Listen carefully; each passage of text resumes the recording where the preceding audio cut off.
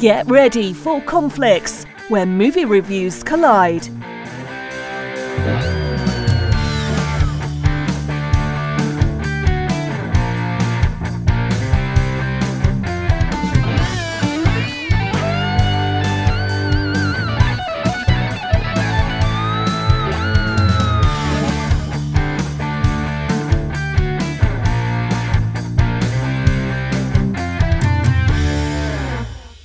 Hello, everybody. Welcome back to another episode of Conflicts, the podcast. It is me, Laura /Lulu, and I am joined by Nick. Say hey, Nick. Sup. I love it. And our resident dad joke, Rich. Say hey, Rich. Hey, Rich. Every time.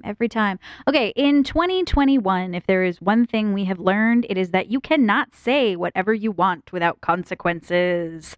And in the past, in TV and movies, sometimes people have said things that do not age well. So today, we're going to talk about things that have not stood the test of time. I'm going to start us off by talking about Looney Tunes. That is right. Vintage cartoons from your childhood. And I was feeling nostalgic kind of towards the beginning of quarantine, and there's a lot of them on YouTube. And so I was cleaning or something. I was like, I'll put these on in the background. Okay, I started with some Tom and Jerry, not technically Looney Tunes. Blatantly racist. Mm-hmm. Many episodes of Tom and Jerry. Then I switched to regular Looney Tunes.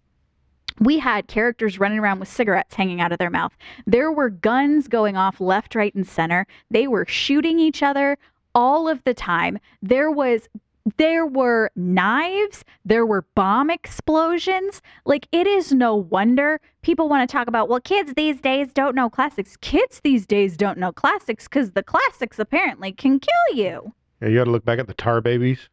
Oh, God, it's so problematic. So problematic.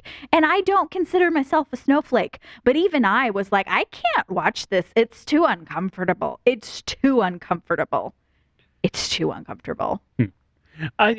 haven't watched a Looney Tunes in a very long time. I don't recommend. Not gonna lie. I think the last Looney Tunes I watched, and I actually laughed my ass off, was whenever Bugs was in the. I'm gonna laugh thinking about it. And I watched it on YouTube, but I didn't watch anything after that. Was whenever he, I don't even know what monster he is, but the big furry red guy that's kind of heart shaped. Yeah, but that wasn't it. Shit. The Tasmanian Devil? No, he's only in I know a what couple. you're talking about. He was in that episode too, but this is whenever Dracula was in the castle, and he goes abracadabra, and the brick fell back on him and squished him. And he goes like, "Hocus!" And it's so. And then he grows, and he's like abracadabra, and then he goes into the bat, and he. But I love that I absolutely know which one you're talking about, and it used to be so ingrained in us, that you knew episodes of there's an episode of Tom and Jerry where they pull a thing out of the freezer and freeze the kitchen floor, and they're ice skating around, and those used to be a reference that you knew the same things. Now, well, first of all, they tried to bring Tom and Jerry back. Apparently, I came across a YouTube ad. Yeah, the movie's out. I watched 10 minutes of it, and I was like, that looks so cringy. That's been the thing, because they brought back Animaniacs and a few other these old cartoons have kind of come back.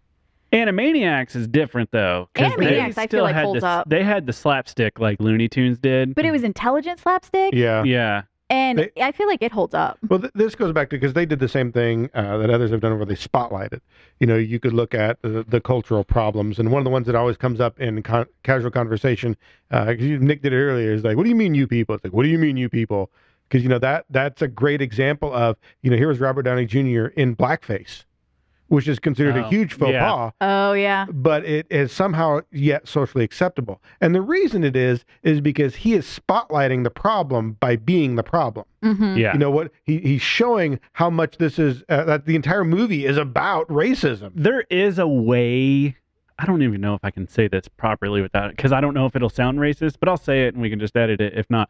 There is a way, like Robert Downey Jr. did in that movie, to spotlight racism with racism, and it still be funny. Well, I almost said classy because it's not classy, but it's still funny. It's called satire. Yeah. That's the point where you're pointing it out by doing the thing in a ridiculous fashion. And it's almost like South Park does it, and they're very good at it because it's there's no way that show would ever get fucking on now. Like if it was No. never on. But There's also an element of South Park that I think does it just to push the envelope. 100%. But they still sometimes will do it for satire. See, I've gotten myself in trouble because you guys know that like my default mode is sarcasm. Yeah. And I've gotten so good at the deadpan delivery of sarcasm, people who don't know me really well don't realize They're it's just like, that guy's a sarcasm. dick. Yeah, they're like, that was rude what he just said. And I'm like, yeah, because I was, I will do that because I have a lot of female friends and, I just thought and they it's will, because you're from Chicago. and but, like something will Shut happen. up, Arkansas. And I'll be like, oh, hey, look, she just came out of the kitchen from where she belongs. I'll say Yeah. something like that. And because they know I don't mean it. They know it's meant to be sarcasm, and I'm ribbing them a little bit, especially, I have some female friends who are pretty active, I guess, and you say as feminists. So I do that to Myself included. get a little bit of a rise out of them just for funsies because they know me. But sometimes in mixed company, I've had some little- problems. Yeah. Yeah, because I've said things and I'm like, oh shit, yeah, these people don't know me well enough. I can't get away They with that. don't know that that's a Yeah. joke. Mhm. I notice I bring up South Park a lot, and I need to stop because it's like it's a fucking awesome show in my own opinion. But like, I've never seen an episode of South Park for ever. you, if you watch it, you'd probably be like, you are so fucking stupid. I tried when I was younger and it was cool. I've probably seen like 10 minutes of an episode and I was like, why does that guy keep dying? This is stupid. I don't like it. Yeah. And why is that turd talking? I remember South Park back before it was South Park. I remember the actual individual file that was sent around in the early Like a little days. cereal. It was yeah. called Soxmas. Yeah. Because the file name was SOXmas because it was Spirit of Christmas. Mm-hmm. It was the original one that they made where it was Jesus versus Santa Claus about which one was the real meaning of Christmas. And in the end, Jesus and Santa Claus have an epic SmackDown style Yeah, battle that royale. was a Christmas card that some producer paid them to make, and I Yeah, did not know that's- any of this was a That's thing. how South Park became a thing. And I remember the day when somebody's like, hey, did you hear those guys got like a show deal and are going to make a cartoon out of this? And we thought, first of all, hey, how in the hell can you make a cartoon out of this and get away with it? And that was really when Comedy Central became a thing. I'm pretty sure it's the only reason Comedy Central was a thing Mhm. because stand-up specials that they would run were not that funny. Mm. Okay, so you were talking about South Park because it's like it was intentionally controversial, Mhm. right? That was the thing. So here's another beloved, I would say significantly more beloved TV series that does not hold up well.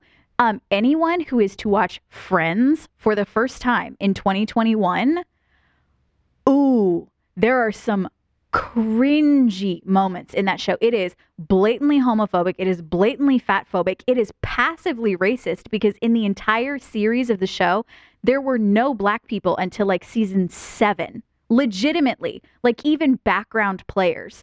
Aisha Tyler had like a run on the show and dated one of the people. And beyond that, there may have been a cameo or two. All white people. really, And that entire show, if it came on in 2021, would get roasted on the internet. Well, what's funny is, to me, I laugh at the questions about Friends, like, how do these people afford these apartments? It with was the- their grandmother's apartment. It was rent control. with- I know that because my sister. I hate you a little bit right now. All right, well, I guess that answers Not that her, question. not you. But because, it seems like they hardly ever worked. But, Oh, for sure. They were in that coffee shop all the damn Right. time. But it was very much the white person show, and the fact that, like, because there's no black people in that situation. Yeah, because there's which no doesn't there's no make black sense people in New York. You're like, Like, what? There's only white people in New York. Okay. Yeah. It's like the biggest melting pot. Is that a racial term? I don't even know. What? Melting pot. Melting pot. It's not racist if that's what you mean. Right, okay, because I've always heard like, hey, New York City is the biggest melting pot on earth. Well, No. melting pot isn't necessarily about your race as well. It's about your cultural heritage. Oh, It's, hey, you have Irish Catholics with Roman Catholics. It's you have Jewish. see, I just with learned something Irish today. I immigrants. didn't Yeah. know. So okay. That's kind of we were, like I said, recently in Chicago, and once again, you're going to have a wider variety of ethnicities than you will here in our little hometown. Mm-hmm. It's in my hometown. Mine Mine's either. worse. It's actually none of our hometowns. That's true. So you see that, and it's different because here, if that many people of color were walking around, we would notice other people looking at them strangely. Mhm. Whereas, say, in those sections, it's just so normal that you don't get that look hardly ever. where the stores there, when we were on Michigan Avenue, so it's a lot of the high end stores, and nobody thinks twice about the fact that there were people of color in line. Whereas here, people immediately go, how can they afford to shop at that store? Yeah. You'd hear comments like that. Awful passive aggressive things like that. And what's weird is when people move here, the reverse happens. It's the culture shock of almost exclusively Caucasian faces everywhere you look. It's something I certainly went through. I would just walk into the mall and look around and be like, why are they all white people? See, and I've thought it before when I hear people make comments, because I hear comments, and even people you kind of associate with to a certain degree, unfortunately so, about the amount of color there is in the area. And my first thought is, wait, you have a problem with the amount of color here? Yeah. Wait, like you've never been anywhere in the world, then, have you? Because like this is nothing. This is you in the middle of white bread America right here. Yes. This just actually made me think, because you said the mall. I watched one of Kevin Smith's old movies. Which one? I watched Dogma, and then I turned around and watched Mallrats, and then that made me turn around and watch considered Chasing an old Amy. movie now. I know, and then I watched Clerks 1. I went through like a Kevin Smith, You went down the rabbit hole, did. man. And then when I got to Clerks 2, I was like looking him up on IMDb, and I was like, oh, he is planning on making a Clerks 3. I didn't know and then that. I got to Jay and Silent Bob reboot. And you can tell that he cleaned the act up a little bit for this one versus his old ones, which is good. But at the same time, his what made him Kevin Smith was not there. You know what I'm saying? Do you follow what I'm saying? I do. Do you follow what I'm saying? Little bit. He was a little unabashedly controversial on purpose, I guess you could say. Yeah. And which is weird, because I don't know that I see a lot of racism in his There's work. not. It's more sexism. But Yeah, there's a fair lot of there's that, and there's a lot of white people saying racial term. You know what I mean? Right. Yeah. But then in this new movie, there's like none of that, and I'm like, I like that. Well, yep. Kudos to you for changing with the times. I like how you are self-aware, but at the same time, There's like a little, like the spark was missing. What's the best example of the most recent one, Jay and Silent Bob, where you have the Ben Affleck character who was the writer from Chasing Amy? Yeah, where he's talking about why he shouldn't have been the one to write Chasing Amy. Yeah. And which was funny because Chasing Amy was considered a very progressive movie at the time. Such a great movie. And was up, though. But it's a great reference to see how things have advanced, to see that character talking about why it shouldn't have been him. I think it's a fun little scene. So yeah, Kevin Smith, some of it you can see the progression, and I don't think that's necessarily a bad thing. Well, and what's interesting is that a lot of times the things that don't hold up well, because you used the example of South Park and then Kevin Smith, those were things that were intentionally controversial, and those have a tendency to hold up better than the things that were not intentionally controversial, because there is that element of, I am doing this to shock you in hopes of perhaps bringing your attention to this, or what have you. When there is intention behind the controversy, it's so much less cringy than when, say, like Lethal Weapon, like the first Lethal Weapon movie has some really cringy scenes in it that don't hold up well, that are, I mean, like the personification of the term blatantly homophobic. Like he utters the line, there's lesbians in the beginning of the movie that are there for the salacious factor. Like there's just like, let's put some titties in the beginning of the movie and call them lesbians. Lethal Weapon. Oh, yeah. I do It's not for, remember like, this. Which It's right at the beginning for like 2 minutes. And then Mel Gibson has a line about how something along the lines of it's unnatural. Right. Like it just blatantly in the movie. And that is so much more cringy than a vintage Kevin Smith movie that it was intentionally controversial. Weird, because Mel Gibson, he's so he's free not of at all controversy. problematic. He's not at all But problematic. you want to know something, though? I'm going to say this about Kevin Smith. His comedy made me appreciate, because he was this like little chubby white dude from Jersey. With the hockey jerseys, With the hockey jerseys. And he made a movie like Chasing Amy, which brought a whole new genre. You were right. It's at the time when it came out was very controversial. That brought to me, and from what I remember, maybe the LGBT T Q I plus. A. Like, plus. we need like cue cards. So at the time when this came out, it was the LGB. So I'm going to go with that because it was 1995. At the maybe. time, they were just called gay. Well, okay. Yeah. So, but it brought this to light. the source material. Yeah. So that was nice. And it was still, and to me, his comedy, and this is probably wrong to think about it, but it's the only way that I can survive in the world, is to put humor into everything, because if you make it funny, you killed the hate in it. Oh, that's the entire point of comedy. People lose the point of comedy. Comedy is to bring light to the darkness. And he'll use racism or sexuality or whatever anything to light.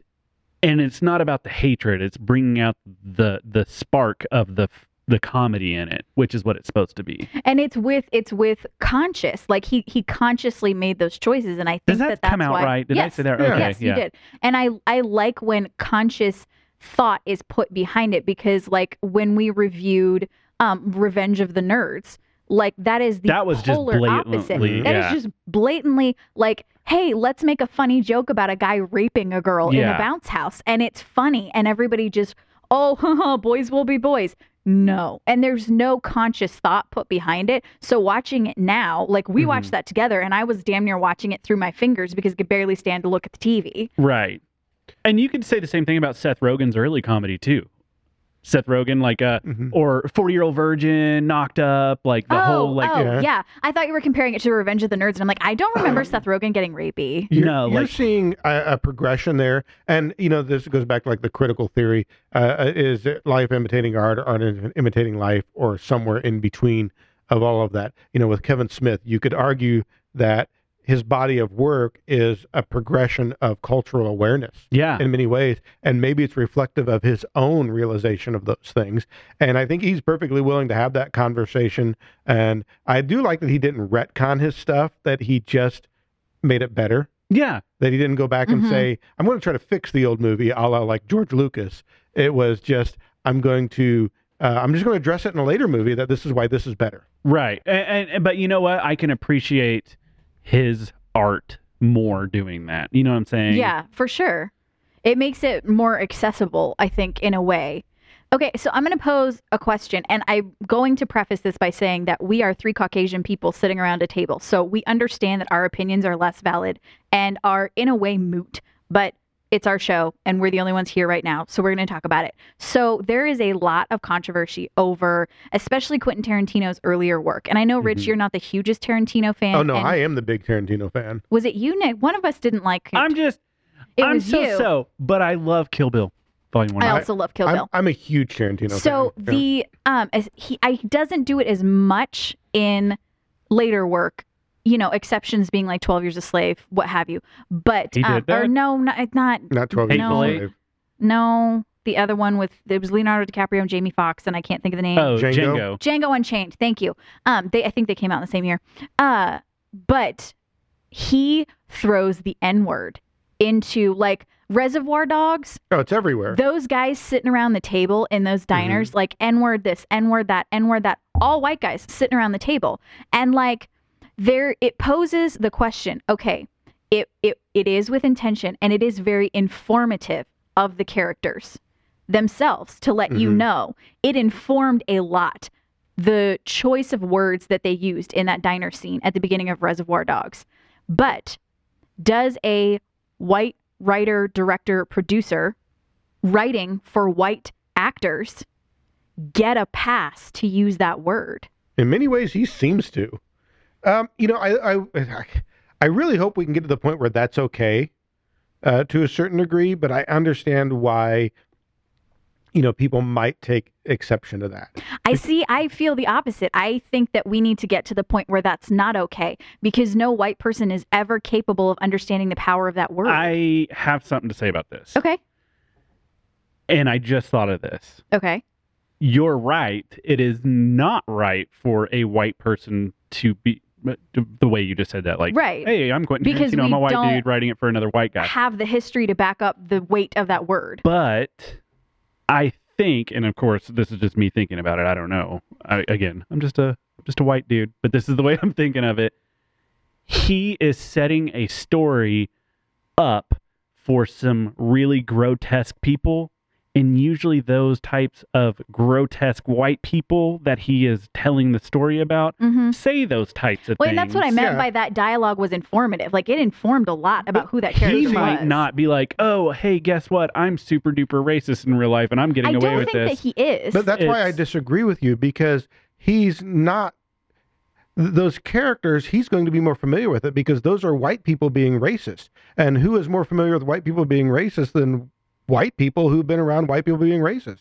I mean, black people experience the other side of it, but as far as what's casual conversation like amongst racial white people, I've probably been involved in those conversations more than many people who, right. No, I get what you're saying. that are And, being targeted by the racism. Leonardo DiCaprio actually had trouble in Django, hmm and there's a Samuel famous- L. Jackson had to take him into another room, and I'm not going to quote what There's Samuel L. a Jackson famous said story to it. said there. Because he was like, I can't keep saying this. And Samuel L. Jackson was like, dude, this, and then insert everything that Samuel Yep. L. Jackson just said Samuel to L. him Jackson says. and said, let's go back in there and go to work. Like, but again, I don't know. Like, I wouldn't ever say the N-word to somebody. Right. And none of us Yeah. at this table would. And it's not that, that's less the point, and it's more the point of like, because it is so informative in the story, but the reason I preface this with we're white people, we cannot come up with the answer because we are white people. Right. Exactly. That's fair. But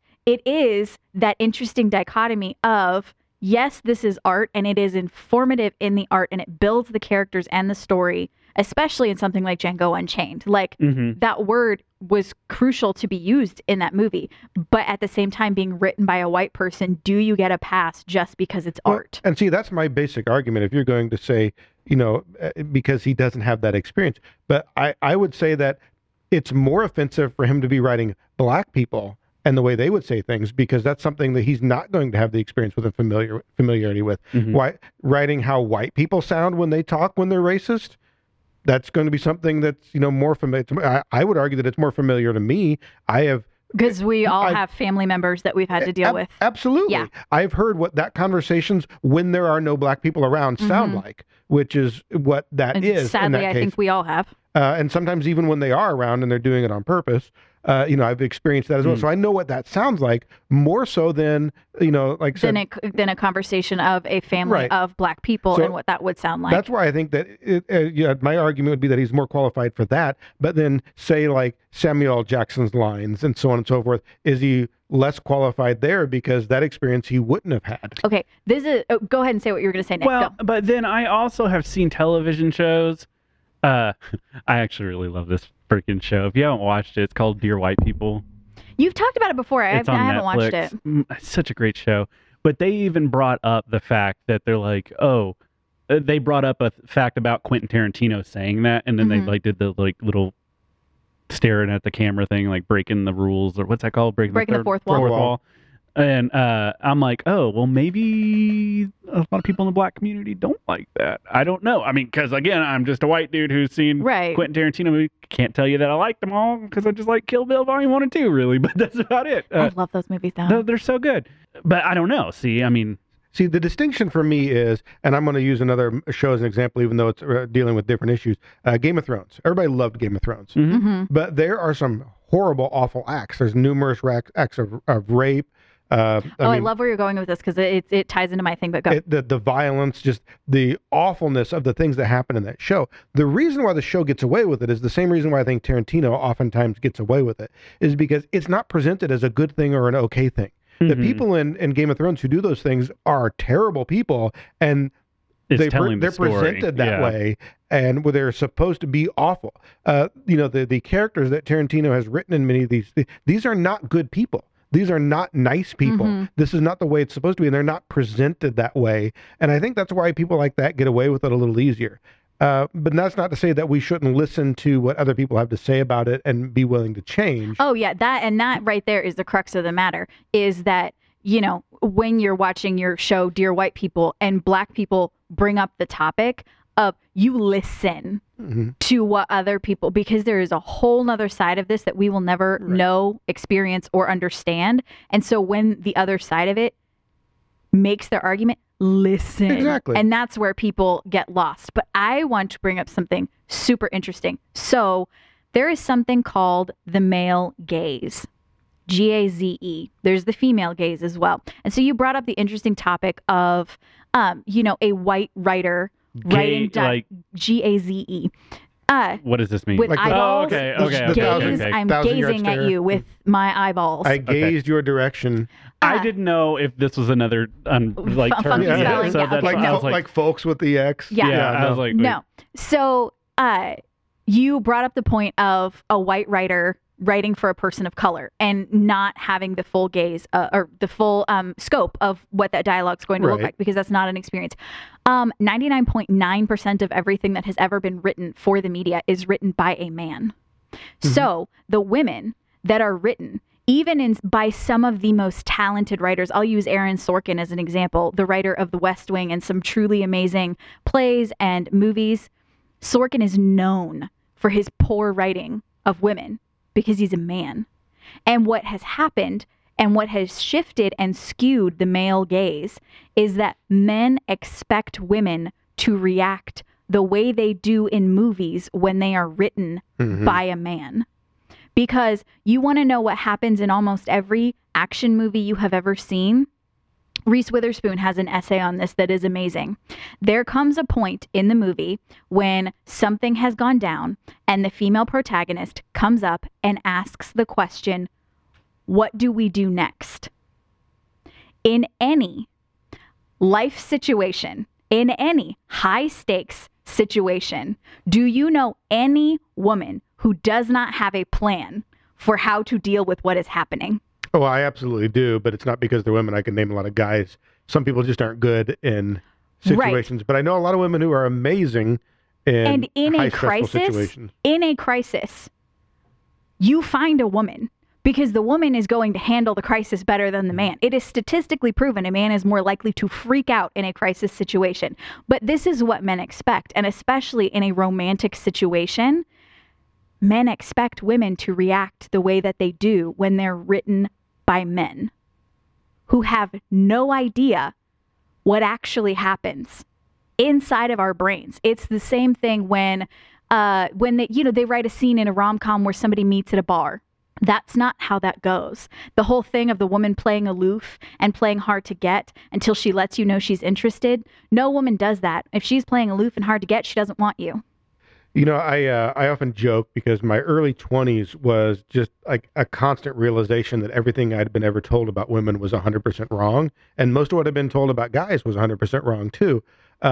Because, there was stuff in the culture that it just gets thrown at you. And Yeah. this is before the days of the internet. So, this is just what you learn from all the other guys around you. And I slowly came to this realization, like, it's all bullshit. Everything that was told to me about women is 100% bullshit. And I mean, I could go into some gory details and I won't, but I really did. And it was this weird, awkward couple of years there as I didn't know what to do because as I realized that's all wrong, but then I didn't know what was right. And, of course, the answer was, well, just hang out with girls. And Talk to them like a person is the answer. Yeah. Talk to them like a person. But see, like, that's the thing. We are not taught to do that. Yeah. That is not what you were taught to do. And it's not just movies, although it is. It was everything. It was the entire culture. And there was quite a... I And can tell it still continues to this day. off mic, I could tell you some stories that actually kind of funny and how they played out of me coming to those realizations. But Yeah. It's kind of funny because, I don't have any kids yet. Yeah. But if I have a daughter or something like that, I'm glad that there are artists out there that can create. Everybody said, well, Joss Whedon did this with Buffy, but no, he was a dude writing for a female part. Yes. And But has now one of been my- shown to be gross. One of my favorite, two of my favorite writers and directors is Drew Barrymore. Mm-hmm. I loved that Derby movie, Whip It, with the Elliot roller Page. derby movie. Yeah. Yeah, I don't think I've That seen was- that yet. It's several Highly several recommend years it. old. Okay. It came out, it was like highly early recommend 2000s. it. Go look, see if it's on a 100%. streaming service somewhere. And I love Diablo Cody. Okay. Anything Right. that she does, writes and directs, I'm 100% for it. And I think it's great that there are women out there, even the woman who made Wonder Woman. Yeah. also starring a woman who's a strong female lead. Like, Okay, I so 100% back those. I have an etiquette question to pose to Lulu because of something that you guys just said. Okay. What is the proper etiquette here? Because you referenced Elliot Page. Mm-hmm. So this is somebody. So this is trans-related It is. etiquette? Okay. Yes. So, but this is somebody who has done numerous movies before they transition. That So it's how do we still a reference the old gray movies? area. It's still a gray area with Elliot Page, because if you are referring to and this has to do with like union things and so on and so Right. forth. Like union wise, Ellen Page was in the movie Juno. Her Right. name back that was- then was a her. That was their, The I don't want to say name legal went name, but through the credits Right. as Ellen Page. So if you are referring to the movie Juno and the cast, it's natural that you would refer to Ellen Page, and you might slip up and use female pronouns. It really matters more about the present and making an effort. This is now Right. Elliot Page. This is a he, him. Well, I and said Elliot, but You that's did. no, that's okay. And but I didn't know if that was correct. And that's why I'm because past asking, work. because I know in general, especially with people who will sometimes present in multiple fashions, I know the etiquette is to refer to them as how they are currently presenting. Mhm. But that's why I wonder, like old movies, is it okay to refer to them as the way they presented at Like, that time? If I were when you're referring talking to the movie? about, just you continuing using the movie Juno as an example, if I were talking about the movie Juno and the cast of it, Mm. I would say starring, whomever, I don't remember who else was in it, and Elliot Page, then referred to as Ellen Page. Okay. Like, that's what I would do, but, I don't think that were Elliot Page standing here, dude's going to be like, no. Well, I know the answer to the question. I know who to ask because I have some transgendered friends. I should ask them and not necessarily just Lulu. But you tend to be a little more in tune with the community. I try. So I should definitely ask And them. it's but really there's Bruce/Caitlyn Jenner is really the only other like that level of celebrity that has transitioned, and that was a whole So different far. can of worms. so far. So there's not really a precedent. The Wachowskis. But they're Oh, not. yeah. They yes, and they're the sisters, but they're not quite that level. They're Fair enough. a name that is associated with a film franchise. They're not necessarily a name that is Yeah. known, so they're not quite as well known. So really, there's not a whole lot of precedent to go off of. It's still kind of a gray area, and really, I think the only answer is to approach it with respect. Well, and that was why I Yeah. was asking the question because I hope if I refer to Juno and refer to as Ellen Page starring in Juno that they that somebody would recognize that I'm just saying that because that's how they presented at the time. But if the consensus was the preference is the other way, then I'm perfectly willing to Yeah, say however they prefer. and I have a feeling that there's probably some personal preference involved. I have a feeling that So I don't know Elliot Page, so I can't say. But I have a feeling that some people would be more chill about that than others. Probably, and honestly, those are the kind of, we always talk about meeting famous people, and those are the awkward questions I would ask because I always ask the awkward questions, because I just want to know, and I'd probably be the first thing I ever blurted out. All right. Well, on that segue, that really we went round the bend on this one, but I'm here for it. Yeah. We started out with things that don't hold up. We end up talking about transgender pronouns. I love it. I'm here for it. So on that note, thanks everybody, and we'll catch you next time. Catch you next time on Conflicts. I like that.